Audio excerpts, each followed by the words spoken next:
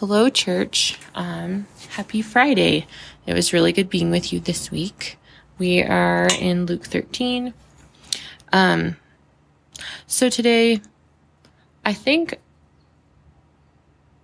I've just been sitting with this passage today, and I did a little bit of reading on it because I feel like there's some things in this chapter that, as a child, teachings in it were very scary. Like the teaching of the narrow way, that the way to heaven is very narrow. And I think a decent amount of us, I'm not going to say all for sure, but many of us who are raised in evangelical kind of culture came away with more the idea that we are basically a vessel and nothing is good in there. All our righteousnesses are unclean rags. And basically Jesus needed to dump us all out to fill us up with him. And only because of that are we worthy. And this narrow way idea was like, and so you better really be careful and toe the line, and you'll never quite be sure if you're doing it well enough for you to not be burning in hell.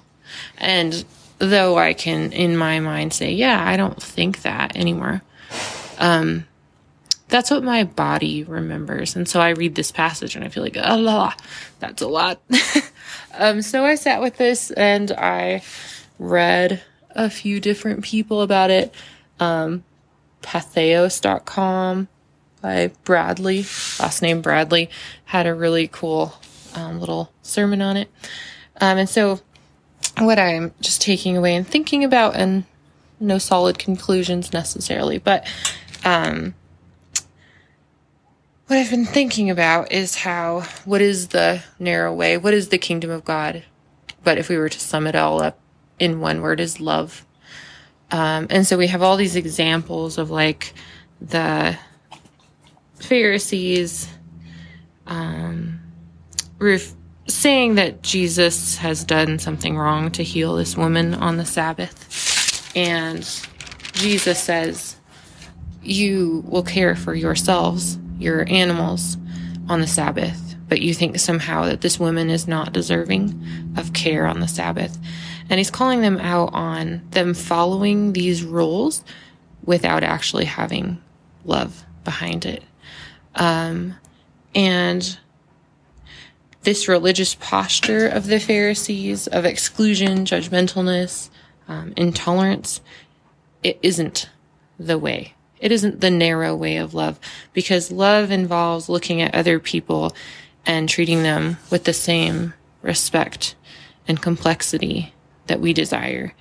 And that isn't always easy, especially in positions of power, because people are wanting to keep their power, and it's easier to belittle those around them than treat them with the same care and dignity that they want to have. And so I think that this narrow way he's talking about isn't the following of rules, isn't this scary thing that something bad's going to happen if you don't. It's a calling into this love way of life that Jesus has repeatedly called everyone into throughout the course of his ministry. And it's just another way of talking about it, because especially for those in power, it is a narrow, hard thing to choose, because it goes against self-preservation instincts to keep that power. And he's calling the Pharisees out on that and calling people to this way of love. So thank you, God, for being a God of love.